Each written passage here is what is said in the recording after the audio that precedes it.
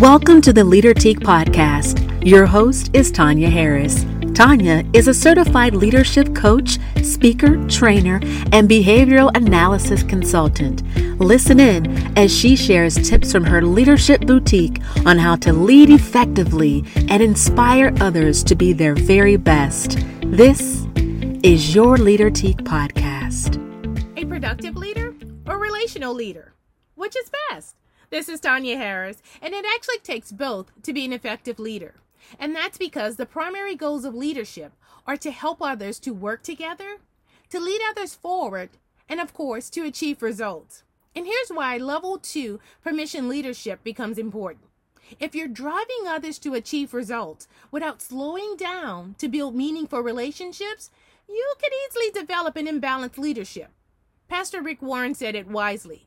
You can impress people from a distance, but you must get close to influence them.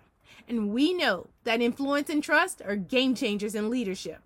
The most essential quality for leadership is not perfection, it's credibility. People must be able to trust you and your ability to lead and your ability to show up during tough times, along with your commitment to make authentic connections with them. There's an old parable. You can care for people without leading them, but you cannot truly lead them effectively without caring for them. Remember, leaders never stop learning.